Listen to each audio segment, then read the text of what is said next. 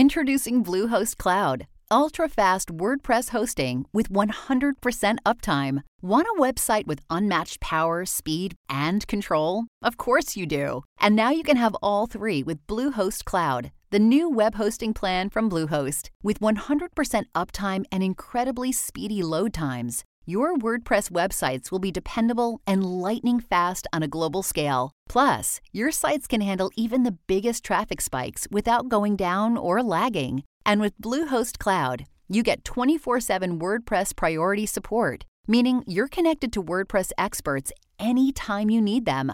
Not to mention, you automatically get daily backups and world-class security. So, what are you waiting for? Get Bluehost Cloud today by visiting Bluehost.com. That's Bluehost.com.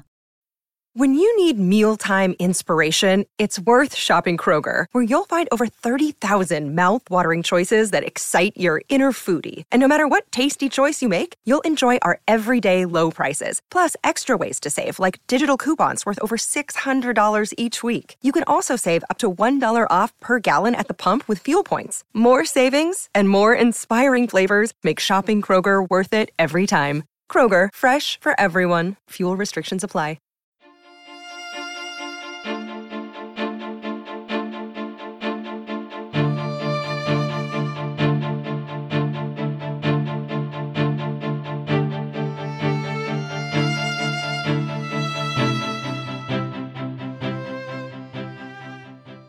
Welcome back, everyone, to 1001 Classic Short Stories and Tales. You may have noticed that our opening theme is a little bit different. That's the opening theme that we use for our new 1001 Sherlock Holmes Stories podcast. That's Sherlock Holmes Stories podcast. And that's where we house our Sherlock Holmes stories. Stories that come from 1001 Classic Short Stories and Tales, from 1001 Stories for the Road, and new Sir Arthur Conan Doyle stories that we put in there as well. And now The Solitary Cyclist by Sir Arthur Conan Doyle, a Sherlock Holmes adventure. The adventure of the Solitary Cyclist is featured in Doyle's collection, The Return of Sherlock Holmes. From the years 1894 to 1901 inclusive, Mr. Sherlock Holmes was a very busy man. It is safe to say that there was no public case of any difficulty in which he was not consulted during those 8 years, and there were hundreds of private cases, some of them of the most intricate and extraordinary character, in which he played a prominent part. Many startling successes and a few unavoidable failures were the outcome of this long period of continuous work. As I have preserved very full notes of all these cases, and was myself personally engaged in many of them, it may be imagined that it is no easy task to know which I should select to lay before the public. I shall, however, preserve my former rule and give the preference to those cases which derive their interest not so much from the brutality of the crime as from the ingenuity and dramatic quality of the solution. For this reason I will now lay before the reader the facts connected with Miss Violet Smith, the solitary cyclist of Charlington, and the curious sequel of our investigation, which culminated in unexpected tragedy. It is true that the circumstance did not admit of any striking illustration of those powers for which my friend was famous, but there were some points about the case which made it stand out in those long records of crime from which I gathered the material for these little narratives. On referring to my notebook for the year 1895, I find that it was upon Saturday, the 23rd of April, that we first heard of Miss Violet Smith. Her visit was, I remember, extremely unwelcome to Holmes, for he was immersed at the moment in a very abstruse and complicated problem concerning the peculiar persecution to which John Vincent Harden, the well-known tobacco millionaire, had been subjected, who loved above all things precision and concentration of thought, resented anything which distracted his attention from the matter in hand, and yet, without a harshness which was foreign to his nature, it was impossible to refuse to listen to the story of a young and beautiful woman, tall, graceful, and queenly, who presented herself at Baker Street late in the evening and implored his assistance and advice. It was vain to urge that his time was already fully occupied, for the young lady had come with the determination to tell her story, and it was evident that nothing short of force could get her out of the room until she had done so. With a resigned air and a somewhat weary smile, Holmes begged the beautiful intruder to take a seat and to inform us what it was that was troubling her. "At least it cannot be your health," said he, as his keen eyes darted over her. "So ardent a bicyclist must be full of energy."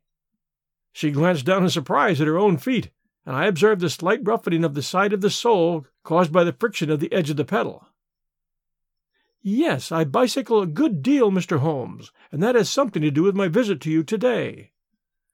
My friend took the lady's ungloved hand and examined it with as close an attention and as little sentiment as a scientist would show to a specimen.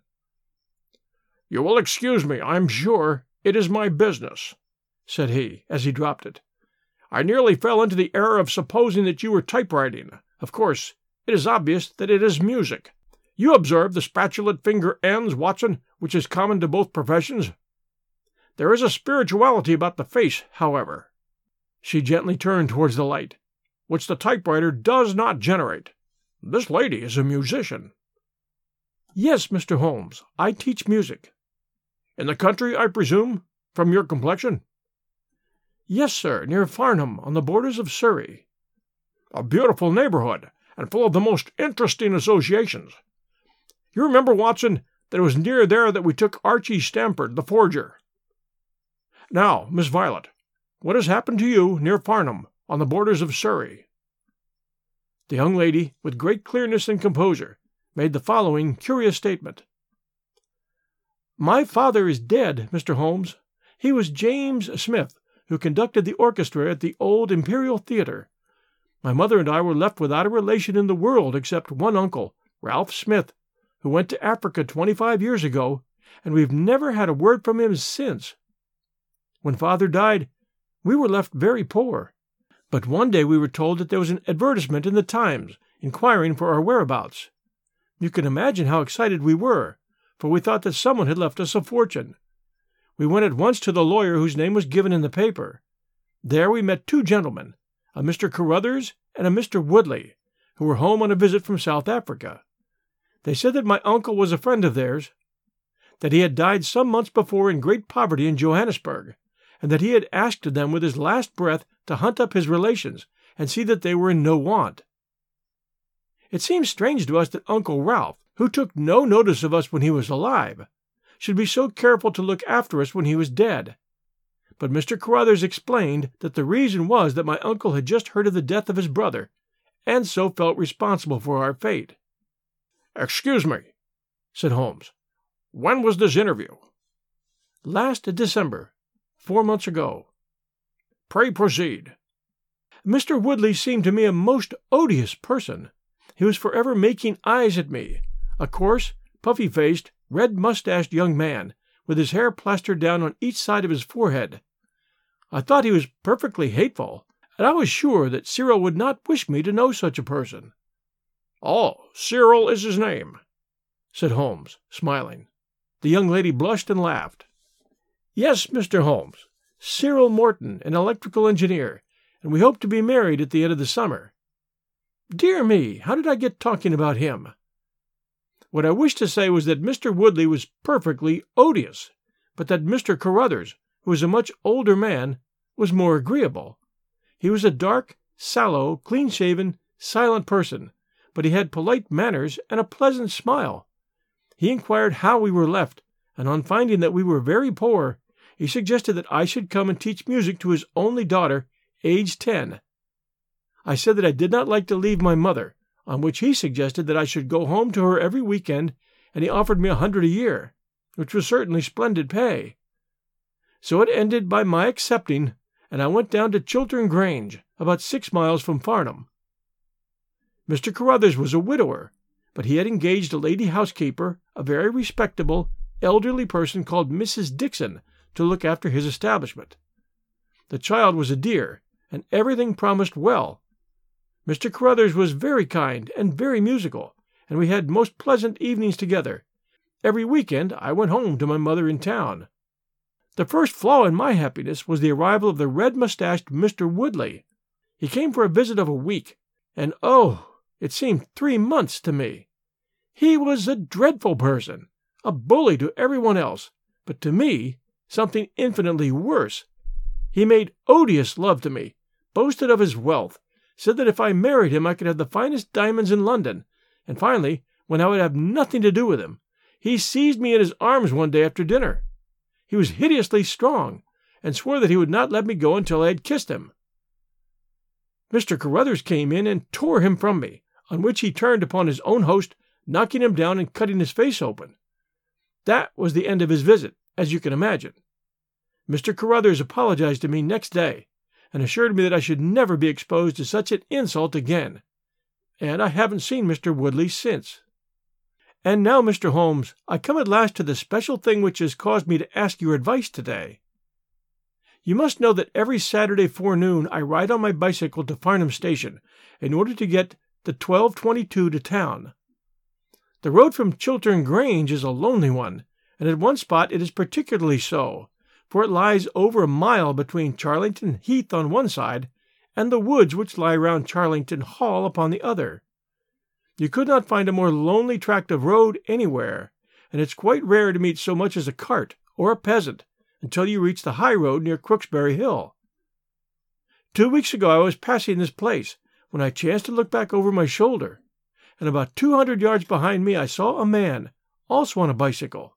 He seemed to be a middle-aged man with a short dark beard.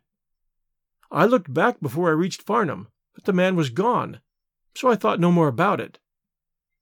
But you can imagine how surprised I was, Mr. Holmes, when, on my return on Monday, I saw the same man on the same stretch of road. My astonishment was increased when the incident occurred again, exactly as before, on the following Saturday and Monday. He always kept his distance and did not molest me in any way, but still it certainly was very odd. I mentioned it to Mr. Carruthers, who seemed interested in what I said, and told me that he had ordered a horse and trap so that in the future I should not pass over these lonely roads without some companion.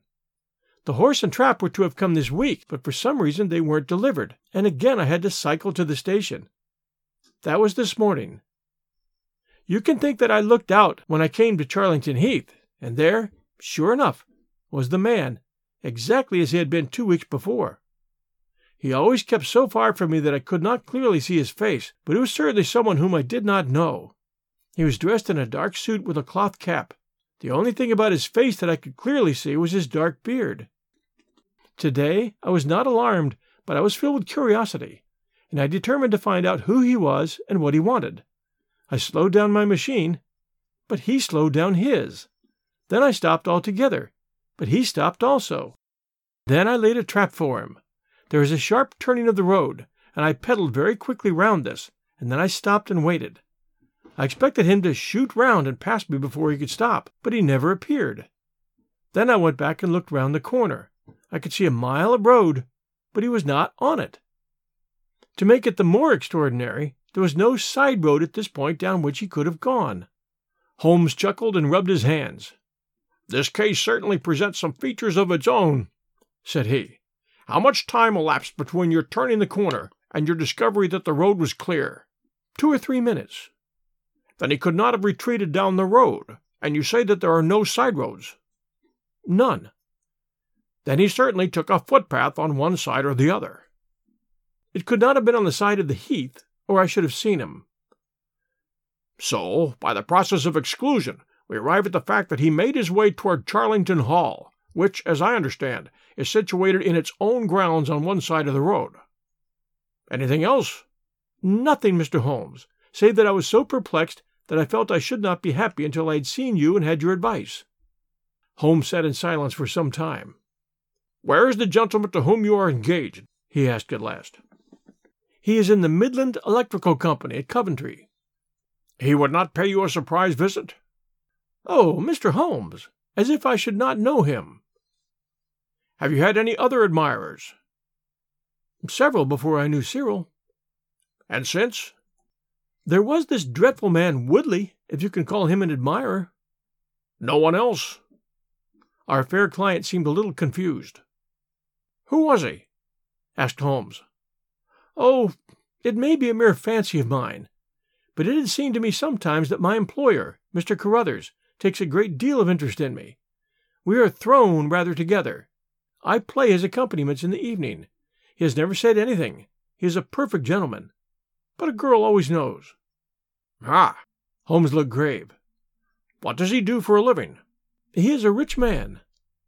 No carriages or horses?" "Well, at least he is fairly well-to-do, but he goes into the city 2 or 3 times a week. He is deeply interested in South African gold shares." "You will let me know any fresh development, Miss Smith. I'm very busy just now, but I will find time to make some inquiries into your case. In the meantime, take no step without letting me know.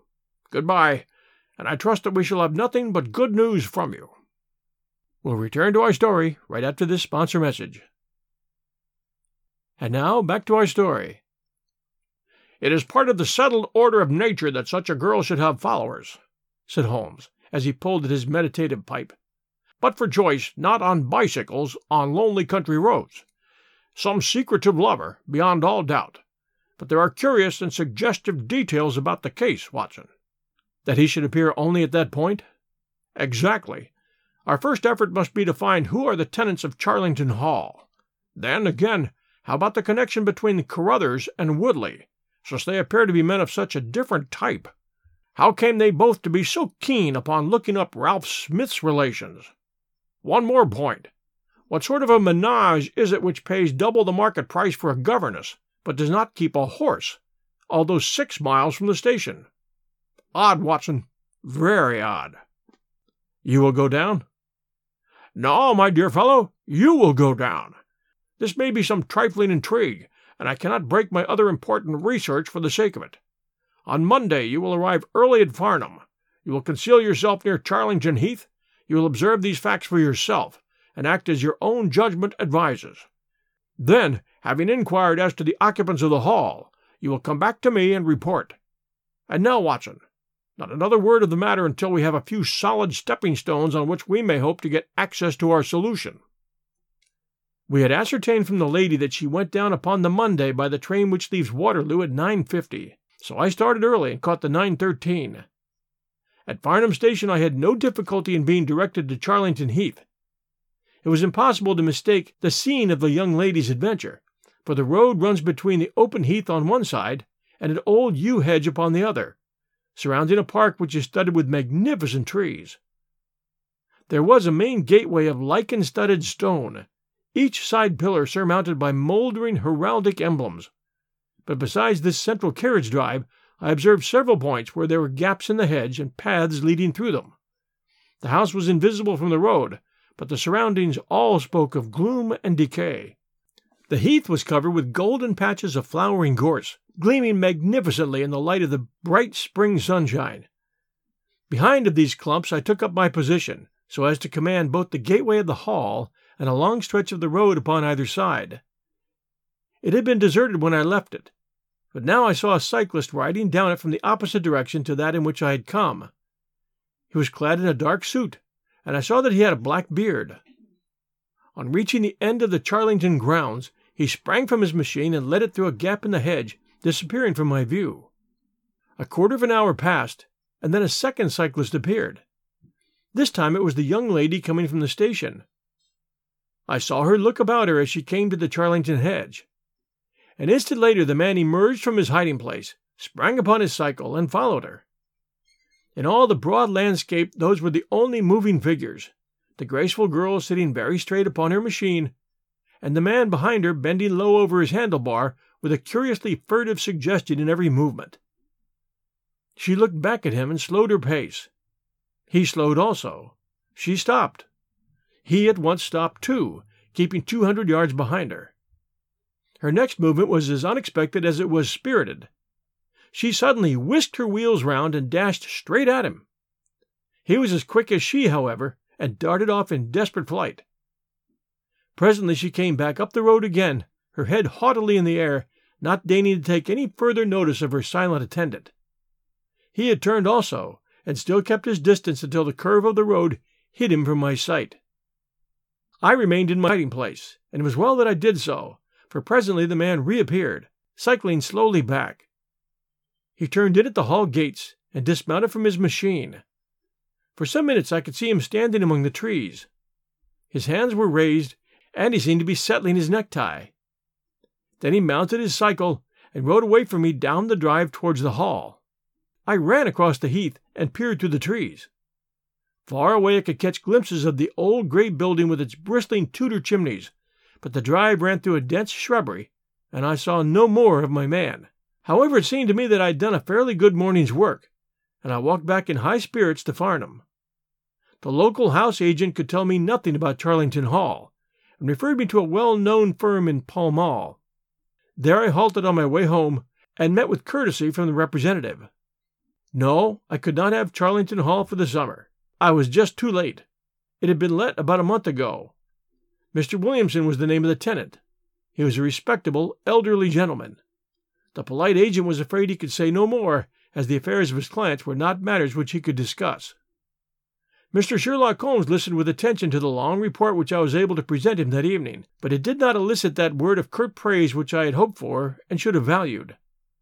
On the contrary, his austere face was even more severe than usual as he commented upon the things that I had done and the things that I had not. "Your hiding-place, my dear Watson, was very faulty. You should have been behind the hedge. Then you would have had a close view of this interesting person.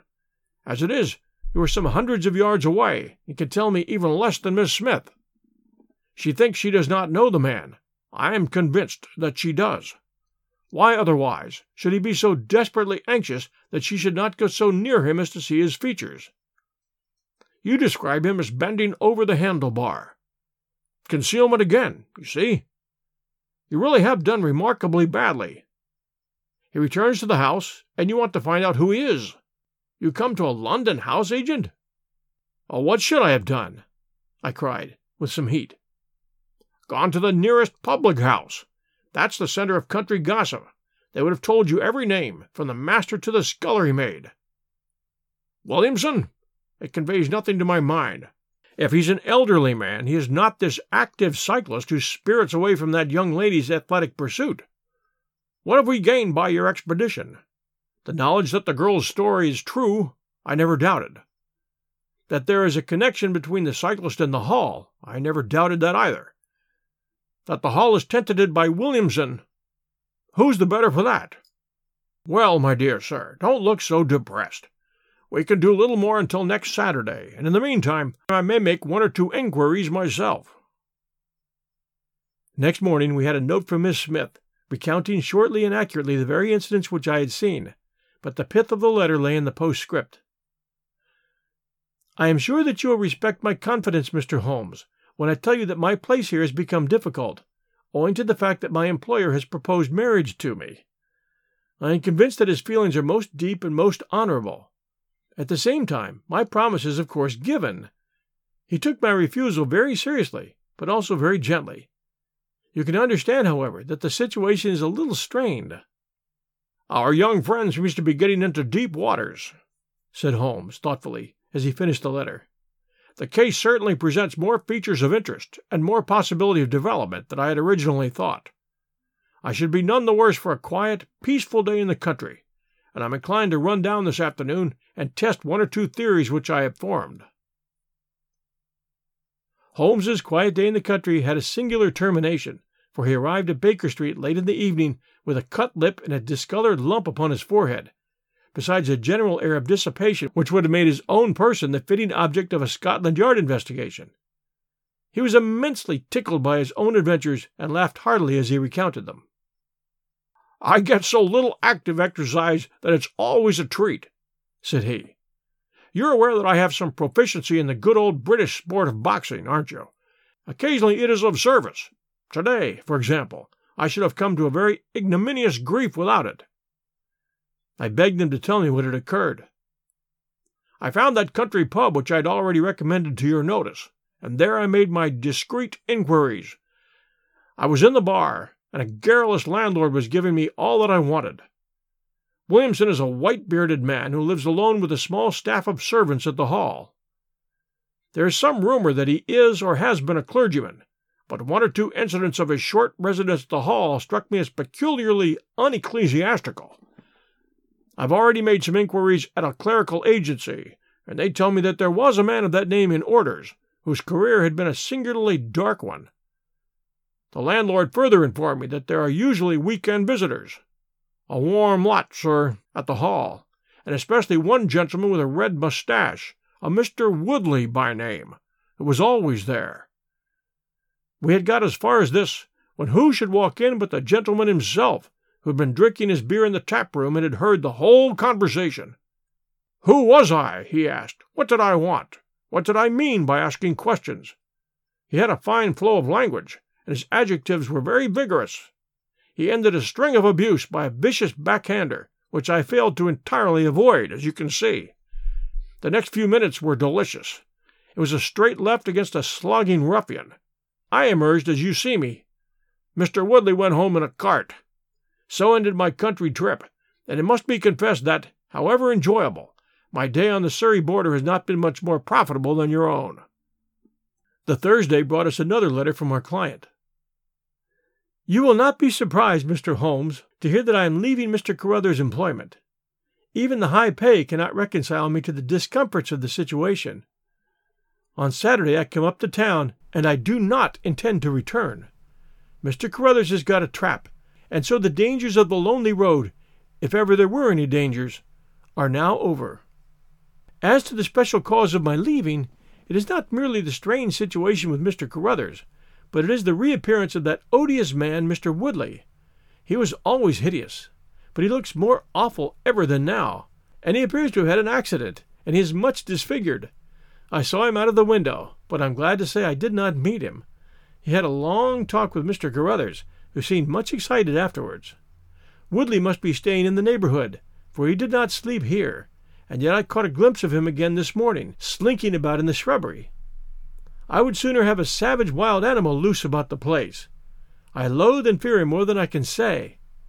How can Mr. Carruthers endure such a creature for a moment? However, all my troubles will be over on Saturday. "So I trust, Watson, so I trust," said Holmes, gravely.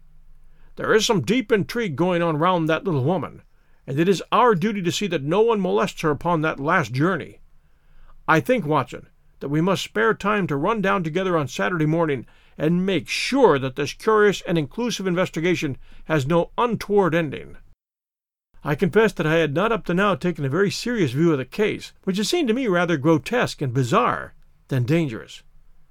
That a man should lie in wait for and follow a very handsome woman is no unheard-of thing, and if he has so little audacity that he not only dared not address her, but even fled from her approach, he was not a very formidable assailant. The ruffian Woodley was a very different person, but except on one occasion he had not molested our client, and now he visited the house of Carruthers without intruding upon her presence.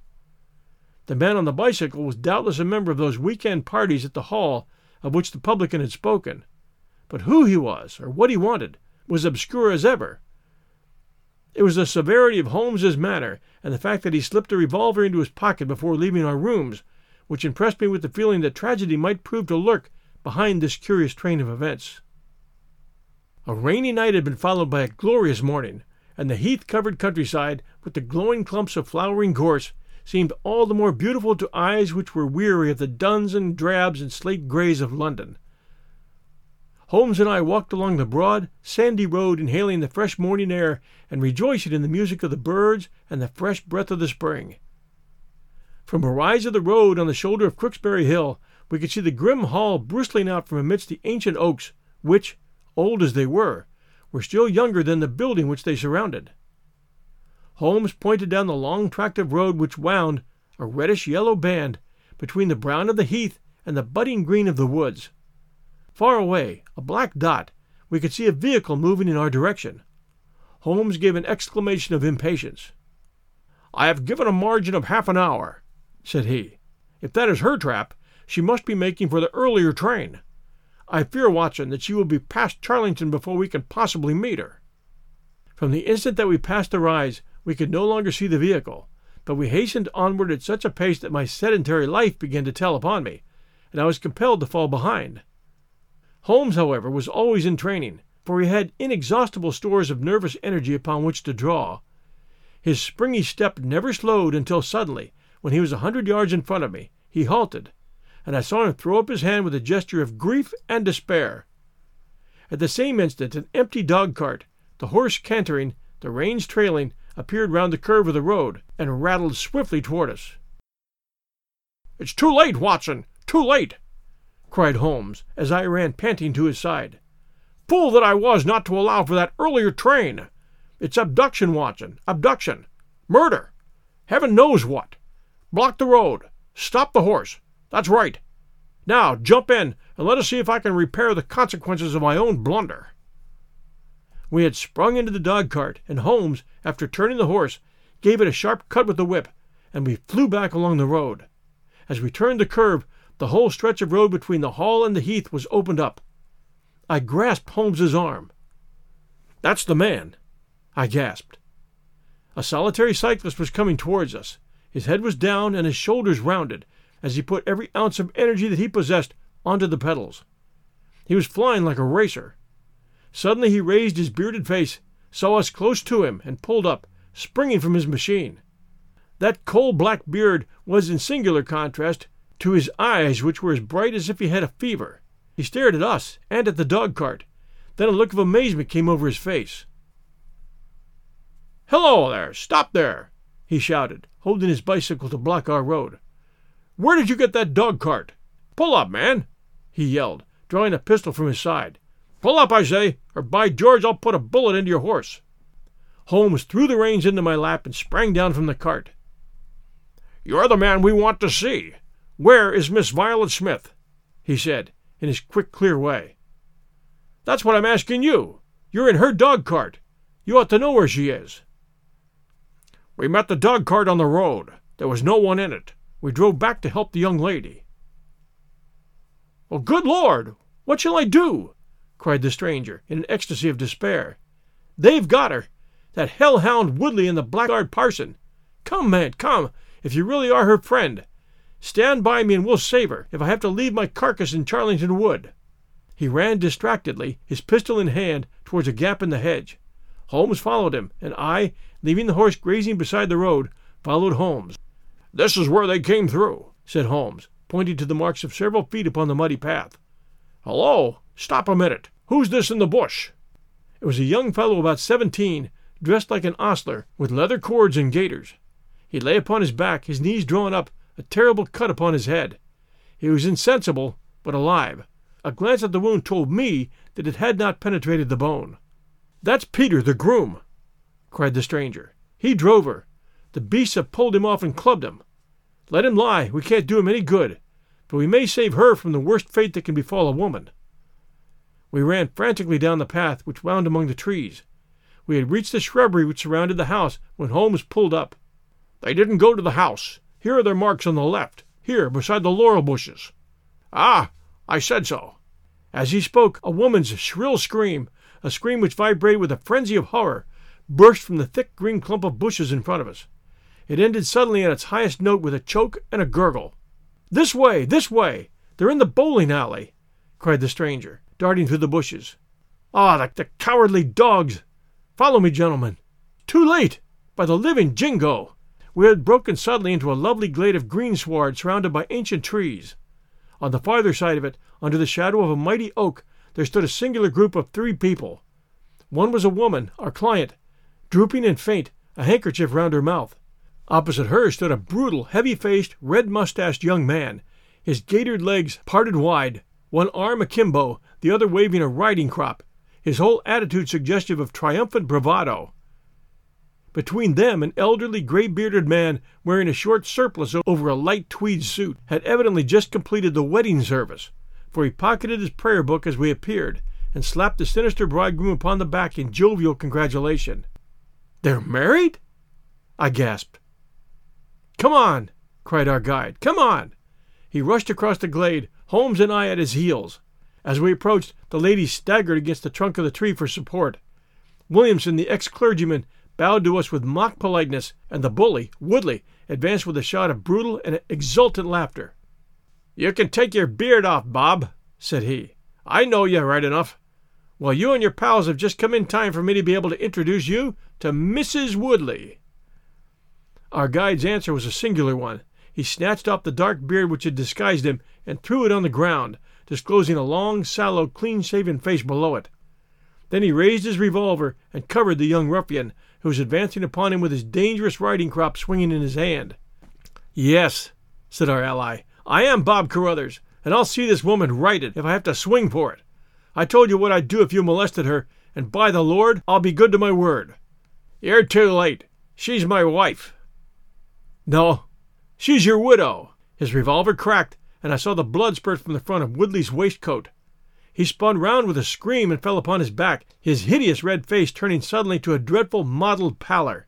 The old man, still clad in his surplice, burst into such a string of foul oaths as I've never heard, and pulled out a revolver on his own, but before he could raise it, he was looking down the barrel of Holmes's weapon. "Enough of this," said my friend, coldly. "Drop that pistol. Watson, pick it up. Hold it to his head. Thank you. You, Carruthers, give me that revolver. We'll have no more violence. Come, hand it over." "Who are you, then?" "My name is Sherlock Holmes." "Good Lord!" "You've heard of me, I see. I will represent the official police until their arrival. Here, you!" He shouted to a frightened groom who had appeared at the edge of the glade. "Come here. Take this note as hard as you can ride to Farnham." He scribbled a few words upon a leaf from his notebook. "Give it to the superintendent at the police station. Until he comes, I must detain you all under my personal custody." The strong, masterful personality of Holmes dominated the tragic scene, and all were equally puppets in his hands. Williamson and Carruthers found themselves carrying the wounded Woodley into the house, and I gave my arm to the frightened girl. The injured man was laid on his bed, and at Holmes's request I examined him. I carried my report to where he sat in the old tapestry-hung dining room with his 2 prisoners before him. "He will live," said I. "What?" cried Carruthers, springing out of his chair. "I'll go upstairs and finish him first. Did you tell me that angel is to be tied to Roaring Jack Woodley for life?" "You need not concern yourself about that," said Holmes. "There are 2 very good reasons why she should, under no circumstances, be his wife. In the first place, we are very safe in questioning Mr. Williams's right to solemnize a marriage." "I've been ordained," cried the old rascal. "Yes, and also unfrocked." "Once a clergyman, always a clergyman." "I think not. How about the license?" "We had a license for the marriage. I have it here in my pocket." "Then you got it by trick. But in any case, a forced marriage is no marriage, but it is a very serious felony, as you will discover before you have finished. You'll have time to think the point out during the next 10 years or so, unless I'm mistaken. As to you, Carruthers, you would have done better to keep your pistol in your pocket." "I begin to think so, Mr. Holmes, but when I thought of all the precaution I had to take to shield this girl, for I loved her, Mr. Holmes, and it is the only time that I ever knew what love was, it fairly drove me mad to think that she was in the power of the greatest brute and bully in South Africa, a man whose name is a holy terror from Kimberley to Johannesburg. Why, Mr. Holmes, you'll hardly believe it, but ever since that girl has been in my employment, I never once let her go past this house where I knew rascals were lurking, without following her on my bicycle to see that she came to no harm. I kept my distance from her, and I wore a beard, so that she should not recognize me, for she is a good and high-spirited girl, and she wouldn't have stayed in my employment long if she thought that I was following her on these country roads." "Why didn't you tell her of her danger?" "Because then again she would have left me, and I couldn't bear to face that. Even if she couldn't love me, it was a great deal to me just to see her dainty form about the house and to hear the sound of her voice." "Well," said I, "you call that love, Mr. Carruthers, but I should call it selfishness." "Maybe the 2 things go together. Anyhow, I couldn't let her go. Besides, with this crowd about, it was well that she should have someone near to look after her. Then, when the cable came, I knew they were bound to make a move." "What cable?" Carruthers took a telegram from his pocket. "This is it," said he. It was short and concise. "The old man is dead." Said Holmes. "I think I see how things worked, and I can understand how this message would, as you say, bring them to a head. But while you wait, you might tell me what you can." The old reprobate with the surplice burst into a volley of bad language. "By heaven," said he, "if you squeal on us, Bob Carruthers, I'll serve you as you served Jack Woodley. You could bleat about the girl to your heart's content, for that's your own affair, but if you round on your pals to this plain-clothes copper, it'll be the worst day's work that you ever did." "Your reverence needs not be excited," said Holmes, lighting a cigarette. "The case is clear enough against you, and all I ask is a few details for my private curiosity. However, if there's any difficulty in your telling me, I'll do the talking, and then you'll see how far you have a chance of holding back your secrets. In the first place, 3 of you came from South Africa on this game. You, Williamson, you, Carruthers, and Woodley over there." "Lie number 1, said the old man. "I never saw either of them until 2 months ago, and I've never seen Africa in my life. So you can put that in your pipe and smoke it, Mr. Busybody Holmes." "What he says is true," said Carruthers. "Well, well, 2 of you came over then. His Reverence is our home-made article. You had known Ralph Smith in South Africa. You had reason to believe he would not live long. You found out that his niece would inherit his fortune. How's that, eh?" Carruthers nodded, and Williamson swore. "She was next of kin, no doubt, and you were aware that the old fellow would make no will." "Yeah, he couldn't read or write," said Carruthers. "So you came over, the 2 of you, and hunted up the girl. The idea was that one of you was to marry her, and the other have a share of the plunder. For some reason, Woodley was chosen as the husband. Why was that?"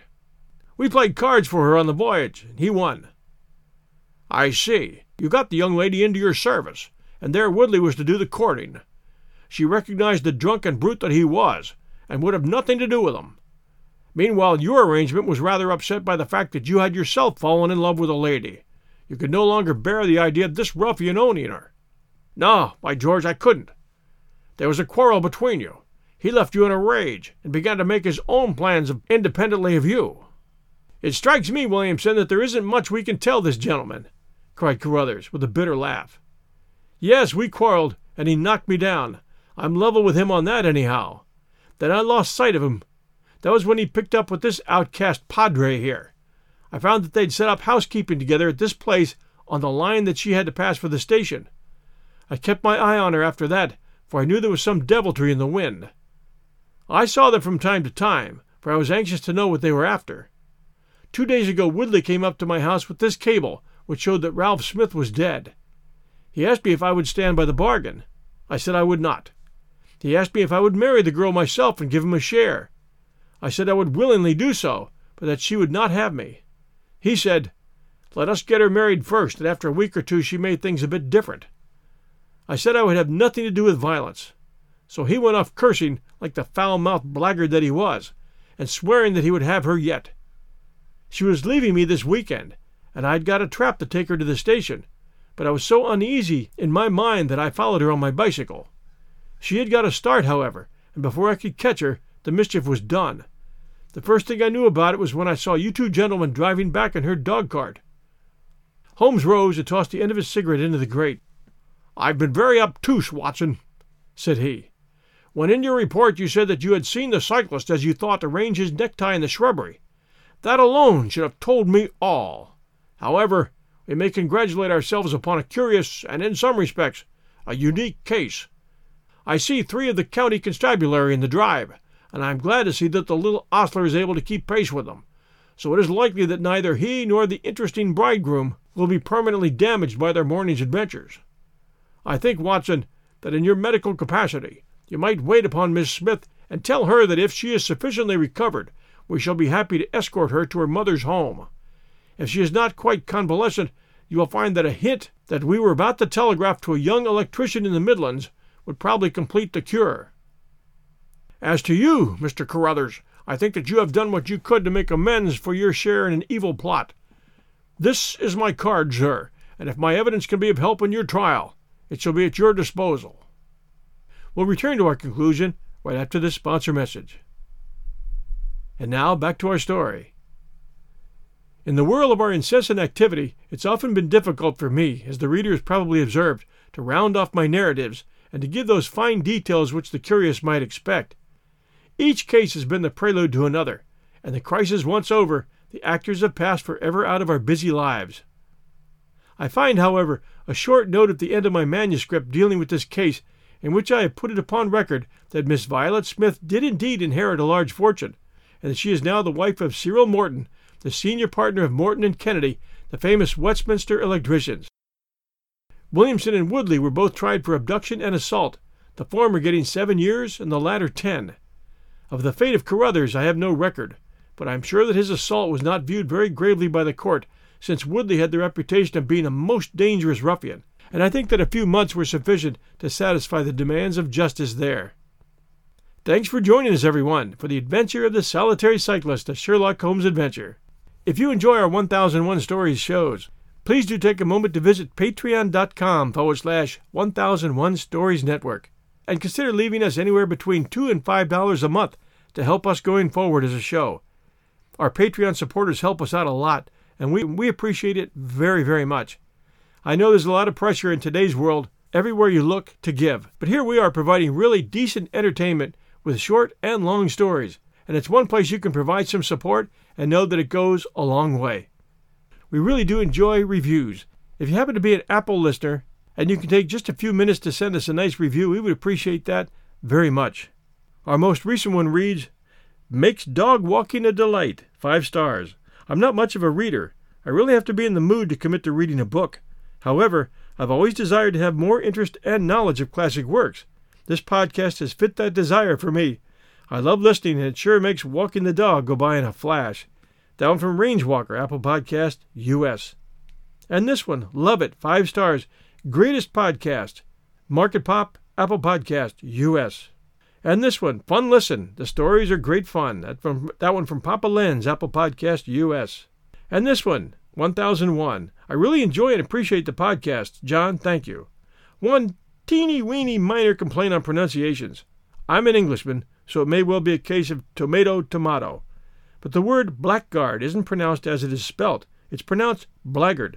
But that is nothing compared to the enjoyment and relaxation you bring. Wishing you all the luck for the future, and hopefully 2002 stories once you reach 1001. All the best, Steve.